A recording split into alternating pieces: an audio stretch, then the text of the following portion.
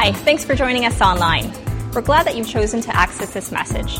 It's so encouraging to know that God is using the ministry of Portico Community Church to touch the hearts and lives of people all across the world.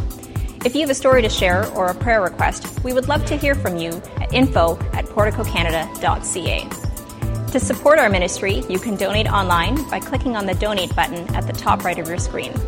Once again, we're so glad that you've joined us. It's our prayer that this message from God's Word will deeply impact your life. Well, good morning and welcome. If you're visiting with us, my name's Rick and I'm the campus pastor here at Portico, and we're really happy that you've joined us. We're in the midst of a summer series called Tales of the Kingdom, and we're looking at parables that Jesus told, and they teach us theology. And this morning we're going to look at life and the afterlife, and is there life after death? And no, don't kneel down in the middle of a highway and expect to tell about it. Thank you, Jim Carrey, on that one, or actually thank you, Morgan Freeman. I had a reflection moment this past week. I had an extra day. We were up at the cottage with our family, and the sun was shining. It was 30 degrees. We were up in the Muskokas. I was just given a hug by my beautiful, athletic, intelligent daughter. I was about to eat a great meal. I was cared for by my family, and I thought, I never have any reason in the world to ever complain. Don't you love when you have moments when you just feel like life has come together? But for every moment that life hands us like that kind of experience, there's also a moment when life hits us just as hard. And then I actually did reflect back in a few years before, and I found myself, I remember for years I was in and out of hospitals. I had lost 50 pounds. If you can believe it, I used to weigh like 180, 185 pounds. It wasn't exercise that got me this way. It was disease. So that's a wonderful way to lose weight if you're ever... No, just kidding. But I remember it was a couple of years in and out of the hospital trying to figure out what can I eat, what's going to happen to my body. My wife had just had a back injury, and she wasn't able to really move, and both of us were struggling with our physical and mental health. And a few years prior to this amazing moment, I had a moment when I could reflect and say, hey, life isn't so great. Last month, I was doing a wedding. One of my childhood friends that I had grown up with, we went to the first day of kindergarten with. We traveled along from 5 years old. We're now 37 years old, and I was doing his wedding, and I was there with his parents, and his parents had helped me grow up, and they were kind of like parents to me, and this was a great day of celebration. But at the same time, there was a moment of reflection that was sadness, because this wasn't his first marriage. This was his second, and his first had ended a few years back after the birth of their first child. And so he struggles with amazing celebration, yet amazing sadness at the same time. And this morning, as we come to one of the parables of Jesus, we're going to look at two individuals who were struggling with joy and sadness in the same moment. And I want us to reflect on, what do we do when your Disney movie of a life isn't panning out the way that you imagined it would? When your Prince Charming that was brought into your life turns out to be a jerk, what do you do? Or when you have this amazing magical adventure that you thought life was going to take you on, and it turned out it only gets you as far as Orangeville, and the animals around you don't actually sing, they're pooping on your rug. What do you do when your Disney movie isn't working out? Well, Jesus told a contrasting story of a rich man and a beggar, and how they managed joy and sadness. And I'm going to invite Colin to come, and Colin's going to read our key text, but you can turn to Luke chapter 16, verses 19 through 31. You can also follow along on your Portico app. The notes and the Bible passages are in there, and actually, if you go into your Portico app and you click on the messages button, there's an online poll that all of our campuses and venues are participating in, and it gives us a little bit of feedback as we share in this service. It gets your voice spoken into the service as we look at joy and sadness and how God relates to us. But Colin, go ahead and read for us the parable of Lazarus and the rich man. Okay, so Luke 16, 19 to 31. Once there was a rich man. He was dressed in purple cloth and fine linen. He lived an easy life every day. A man named Lazarus was placed at his gate. Lazarus was a beggar. His body was covered with sores. Even the dogs came and licked his sores. All he wanted was to eat what fell from the rich man's table. The time came when the beggar died. The angels carried him to Abraham's side. The rich man also died and was buried. In the place of the dead, the rich man was suffering terribly. He looked up and saw Abraham far away. Lazarus was by his side. So the rich man called out, "Father Abraham, have pity on me. Send Lazarus to dip the tip of his finger into the water. Then he can cool my tongue. I'm in terrible pain in this fire." But Abraham replied, "Son, remember what happened in your lifetime. You received your good things. Lazarus received bad things. Now he is comforted here, and you are in terrible pain. Besides, a wide space has been placed between us and you. Those who want to go from here to you can't go, and no one can cross over from there to us." The rich man answered, "Then I beg you, Father Abraham, send Lazarus to my family. I have 5 brothers. Let Lazarus warn them. Then they will not come to this terrible place of suffering." Abraham replied, "They have the teachings of Moses and the prophets. Let your brothers listen to them." "No, Father Abraham," he said. "But if someone from the dead goes to them, they will turn away from their sins." Abraham said to him, "They do not listen to Moses and the prophets, so they will not be convinced, even if someone rises from the dead." Thanks, Colin. So if you're taking notes, you can you've got your insert there, you can fill in there, you can also fill in on your app, and we're going to look at 3 different aspects of this parable and this story and how God speaks into our lives both here and beyond. And the first one, if you're filling in the blanks, is that there are circumstances in all of our lives that we need to remember that are beyond your control, and that's what we see in Lazarus' life. Do you love your family? Well, you love your family. Well, there's not a lot of yeses in there. You're with some of you are sitting with your family right now. Just remind you of that. If you love your family, we do, but we don't love necessarily everything about our family, right? There's a saying, you can choose your friends, but you can't necessarily choose your family. And you choose your friends because of mutual interest, because they've got great personality, but you can't choose your family. And a lot of us, maybe it's the weird sibling, maybe it's the habits that get on our nerves of our extended families, our parents sitting here, your children. Sometimes there's things you just want to hug them really hard and strong and shake that out of them. No. But every Christmas, every wedding, every birthday, who's there? It's your family that's there. You can't seem to get rid of them. And family is beyond your control. You can speak into the life of your friends. You can't really speak into who walks into your life or not as family. What about where you live, where you're born? Many of us were not born in the GTA. We chose to live here. And when we came here, we brought with us beliefs or habits or customs from where we grew up. And it makes us unique and it makes us individual. But sometimes we bring things with us and we go, man, I wish I just fit in. I wish I was just like everybody else. I remember having a conversation with a friend. I said, well, let's just stop by and pick up something from your house on the way. And he said, no, I don't really want to go over to my house right now. I'm like, well, why not? And he said, well, it's Tuesday, and Grandma cooks on Tuesday, and the whole house is going to smell like curry. And I said, that's okay, I love curry. And he's like, no, you don't want me to come. But he was like, he didn't want me to come in and see the custom that Grandma cooked all day and what that would smell like. And I said, oh, it's okay, buddy. I have a brother-in-law who is born in the Midwest United States, and he loves his country, and he's a proud American, and he's trying hopelessly to defend his country that is somehow supporting Donald Trump right now. And we have this going back and forth, and he's really not doing all that well with me either. He can't defend that. He has no control over what's happening in his country. Even for myself, I grew up in Brantford. Anybody know where Brantford is? Anybody know a little bit about Brantford? I have to convince myself every once in a while, or remind myself, it's not okay to fix things with duct tape all the time. That's a custom in Brantford. That's kind of how we roll. You can patch your car back together with duct tape. That's normal in Brantford. It's not normal here. I can't do that. None of us choose our height, our body type, our culture, our special abilities. Similarly, many times we have little or no control over the kinds of things that we experience in our lives. Life tragedy strikes. And maybe a loved one that you once relied upon or was a very important part of your life isn't there anymore. You have a health concern that affects your ability to enjoy different parts of your life. And if we don't have control over those kinds of things, well, then who does? And if God does, can't he prevent these kinds of things?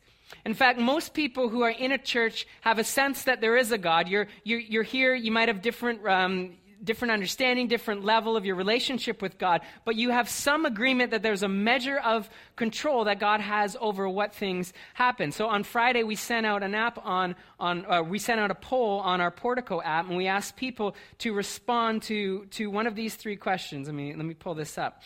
What we wanted to know. Of course, it's going to crash on me the minute that I go to pull it up. We wanted to know what you believe in terms of how God speaks into our world. We wanted to know, does God move us around like chess pieces in his game? Does God orchestrate the big things, the important things, but leave the rest to us? Or does God not really intervene into our everyday circumstances? And currently, right now, 21% believe that God is moving us around, and everything we experience has brought right into God has brought right into our being and our experience. 63%, the majority, believe that God gives us the important things, but he leaves the rest up to us. And 15% of our respondents right now are saying God really doesn't intervene into our everyday circumstances. And it's this mind struggle that we go on. God, are the good things and the bad things, did you bring those on, or did I bring those on into my life? And we really have this fear sometimes because we're helpless to respond if God is bringing tragedy and calamity into our lives. And did we do something to deserve it? Was I bad, God? Is that why I have this thing in my life? And what can a person who's trying to follow God do with his or her disappointments when they look at their life and they look at God and they say, God, why are you bringing this into my life? I'm kind of disappointed right now. Well, this was part of the lesson that Jesus was teaching in the parable that Colin just read. Jesus told parables, he told stories to teach theology because it was easier for us to understand it than laying out a whole lesson on theology. And in this story, Lazarus and the rich man, we need to know, they would have had very different families of origin. The rich man would have been born into a privileged family. He was Jesus was telling this story as a Jewish person, so he was a very privileged, rich Jewish person. And Lazarus would have been born in the exact opposite.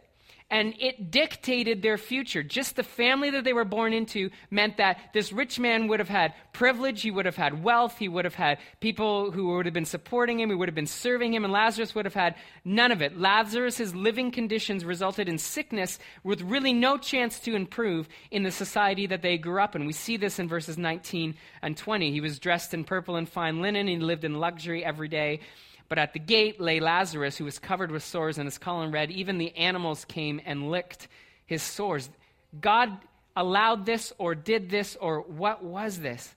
And the natural response is to be angry with God for bringing or allowing these experiences, however you fall, whatever you believe upon that.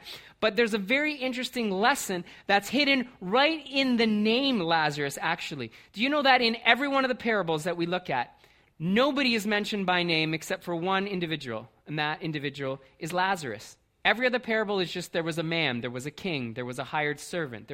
Everybody else is very anonymous. Lazarus is named specifically. This is not the same Lazarus that Jesus raised from the dead before. This was just a mythological person in the parable. Do you know what the name Lazarus means?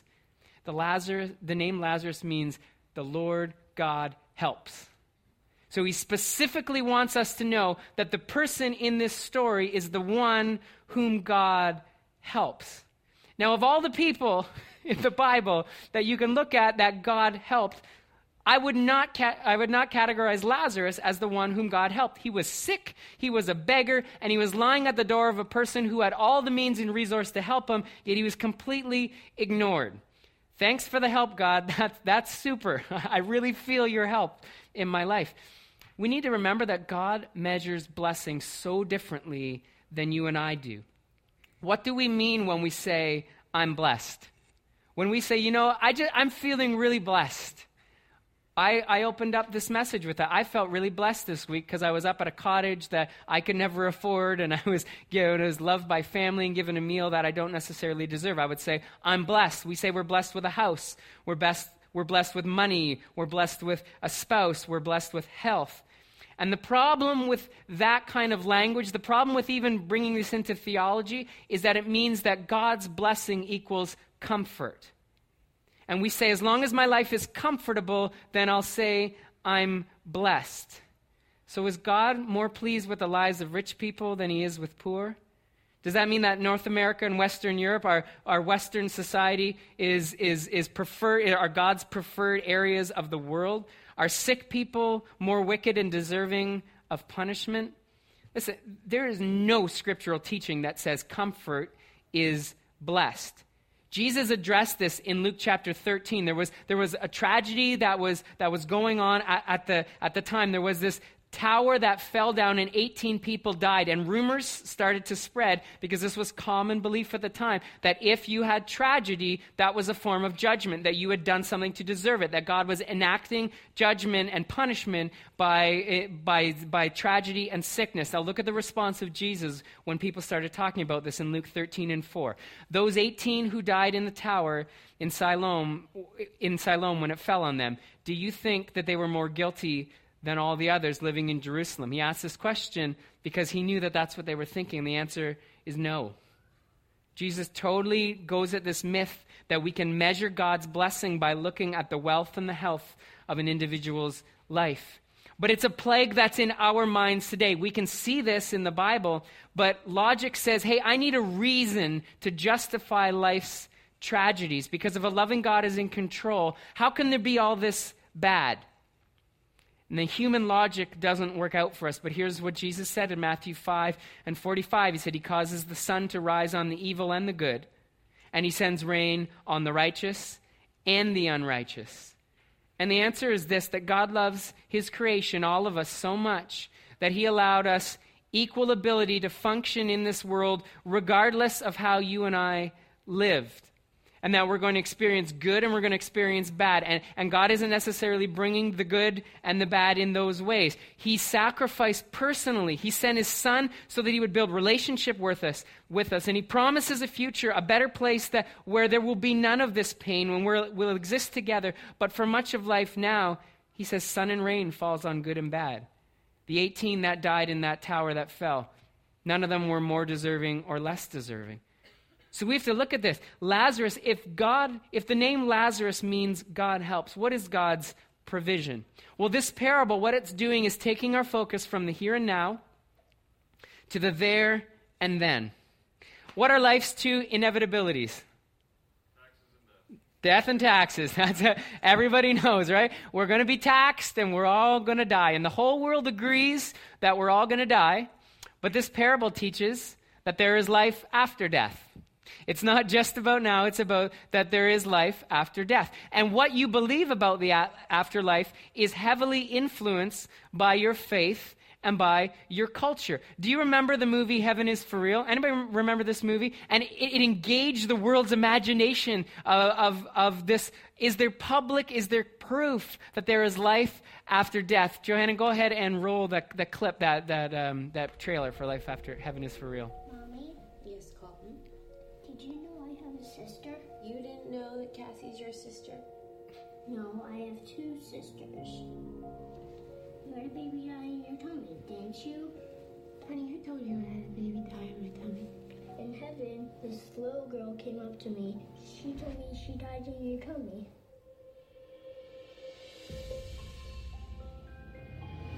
We need to get him in surgery right away. The pain that I suffered watching my son that close to death. We're in trouble here. He's much worse. Will you call some friends and pray for him? The hospital staff said that your son was not expected to survive. Used the word miracle. Your son had a near-death experience. He saw things that I can't really explain. I lifted up and I looked down. Mom was in one room, you were in another room yelling at God. He's been out there staring for hours. Is something wrong with Colton? Why do you say that? Sometimes he says weird things. I've been here. I don't think we've been here before, pal. You had a grandpa named Pop, right? He died when I was about your age. He's very nice. You saw my grandfather? Where did you see him? In heaven? Is this him? Is this the man you saw? No, in heaven everybody's young. Is this him? Yeah, that's him. That's Pop. Great movie. If you haven't watched it, go watch. And it engages our spirits, and it gives people hope and thought. Is there proof that heaven is for real? And we want to believe that there is more than we experience here. And we need to know. Let's look at this parable. Jesus spoke really plainly about it. In verses 22 and 23, the time came when the beggar died, and the angels carried him to Abraham's side. The rich man also died and was buried. And in Hades, where he was in torment, he looked up and saw Abraham far away with Lazarus by his side. There is no getting around that Jesus lays out a picture of the afterlife in this parable. And there are two places that we end up. And our basic theology is just like the sun and the rain occur in the lives of all people live forever. And we are eternal spirits. Everybody dies, and there is life after death. We read in the book of Acts. You can read it in Acts 24 and 15. He will raise both the righteous and the unrighteous. And so while death is out of our control, it's an inevitability, there is a promise of life beyond this life. And the promise is that this life that is beyond this life will last much longer than the lives that we live and now. And forever is a concept that you and I cannot comprehend all that well. Did anybody watch the Olympic opening ceremonies on Friday night? That went on forever, right? Forever, and you need somebody to explain it. If you've ever been to a grade 3 recorder concert, that goes on forever, and you just think this is never going to end. But eternity is literally forever. And so we get this concept that forever has an end, or it's when the Olympic ceremonies end. No.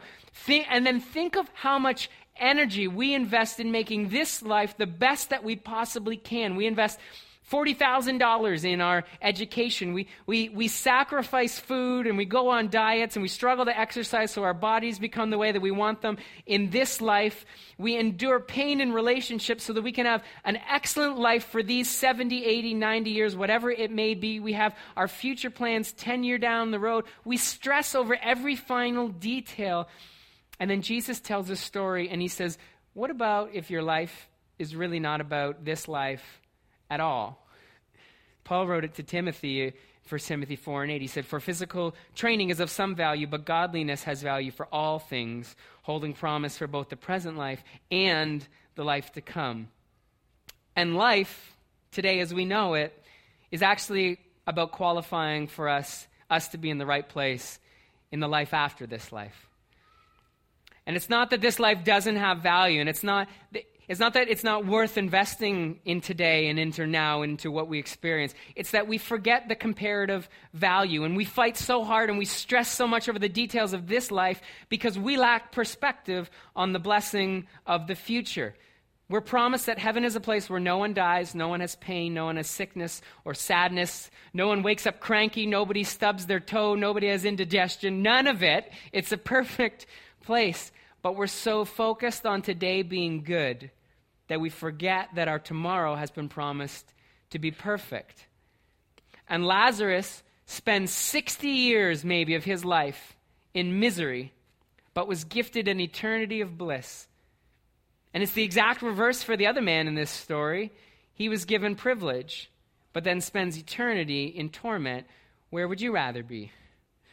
The rich man who had an easy life just found begging to just send a person back to earth, come back from the dead. People would for sure believe in God and heaven and hell if a person comes back from the dead and tells them about this. And this is, remember, Jesus telling this story, foreshadowing it all. And anyway, even with a person coming back from the dead, it's still a struggle for people to remember about this life and what its purpose is, and that our life is not about what we experience today. And your choices in life determine your eternity. I'm going to invite our musicians to come back. Do you know that the average adult makes 35 conscious decisions, or conscious and subconscious decisions every day? 35,000 different choices we have to make. Many of it is little to no consequence. It's just about which way we're going to walk. It's about what we're going to make for lunch. It's these small decisions. Some of them will affect our jobs, the choices we make. Some of them will affect our family. Some of them will affect our community, and it has some consequence. The choice to love your spouse when they let you down. The choice to persevere at work and continue to be ethical, working at a job that maybe you feel like you're not treated as well. These are important choices that we make as well. But the choice to follow Jesus, and regardless of what life throws your way, and to trust that he hasn't left the control, is the only choice of eternal consequence, which is what we see in verse 25 in this parable. Abraham replied, "Son," he's speaking to the rich man, remember that in your lifetime, you received good things, while Lazarus received bad things. But now he is comforted here, and you, fortunately, are in agony.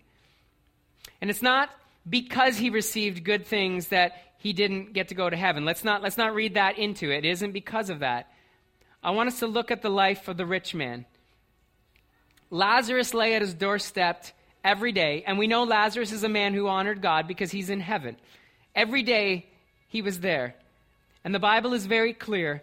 To those whom are given much, well, then much is expected of them. And we also see in James chapter 1 and 27 is that true religion is caring for widows, for orphans, supporting those who are in need. And this rich man, was focused on his own needs rather than focusing on a life lived for God.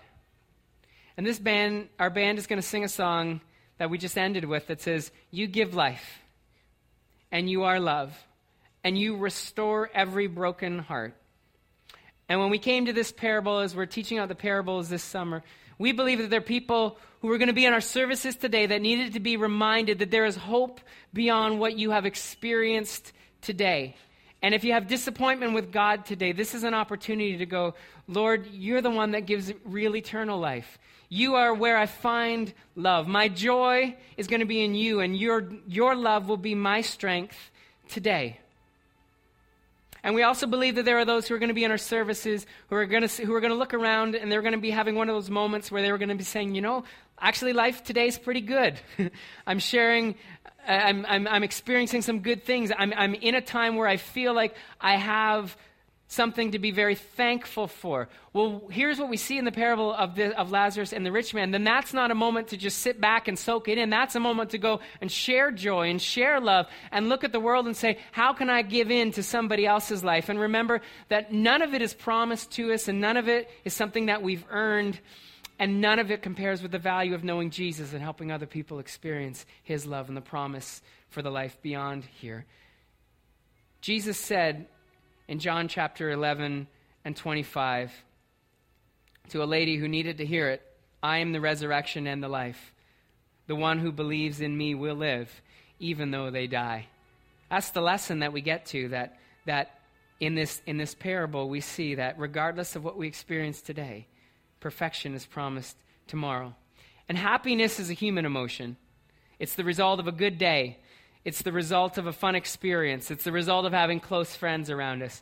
But the joy of the Lord, that is promised to be our strength. So this morning, as we sing this song, I want us to spend a time of reflection. And I believe that there are those this morning who need to receive joy from the Lord. They need to receive the joy that is only given when we recognize that we have a Savior that loved us so much that he came down and he left perfection so that you and I wouldn't have to ever experience what that rich man experienced.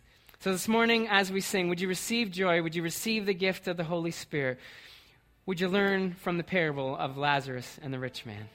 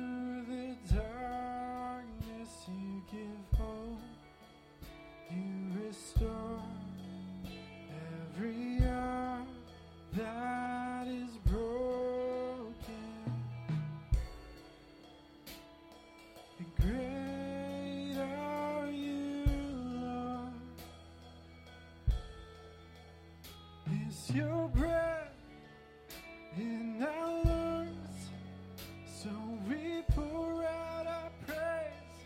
We pour out our praise. It's your breath in our lungs, so we pour out our praise to you